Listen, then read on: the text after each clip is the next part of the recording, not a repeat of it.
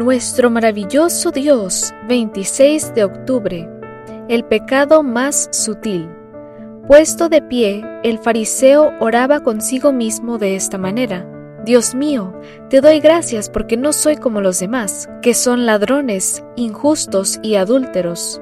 Ni siquiera soy como este cobrador de impuestos. Ayuno 2 veces a la semana y doy la 10ª parte de todo lo que gano.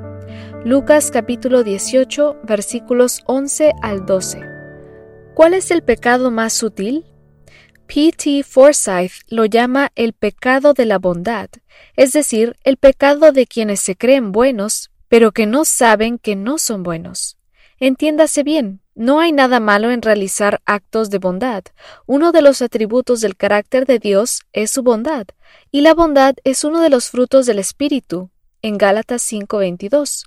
¿Por qué entonces en la conocida parábola del fariseo y el cobrador de impuestos no fue el fariseo el que recibió el perdón? Entre sus virtudes, el fariseo destaca que ayunaba 2 veces por semana. Según escribe William Barclay, la ley judía prescribía solo un ayuno absolutamente obligatorio, en el día de la expiación. Pero aquellos que querían obtener méritos especiales también ayunaban los lunes y jueves, precisamente los días cuando más gente visitaba Jerusalén por ser días de mercado. Por otra parte, el fariseo daba el diezmo de todo, así que es muy probable que también diezmara la menta y el eneldo y el comino.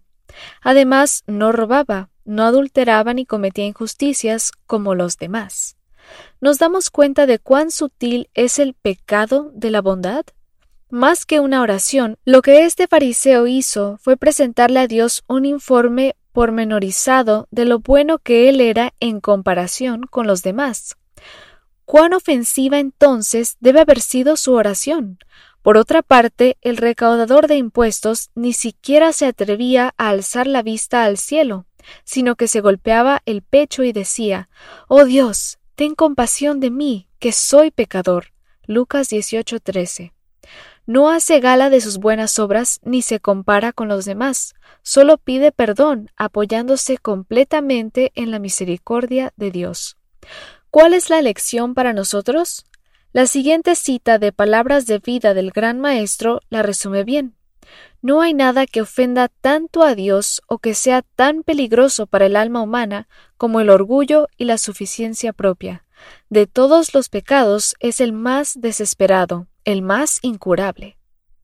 Padre Celestial, ayúdeme para que jamás se me ocurra jactarme de otra cosa que no sea la cruz de nuestro Señor Jesucristo, porque en el mundo ha sido crucificado para mí y yo al mundo. En el nombre de Cristo Jesús. Amén.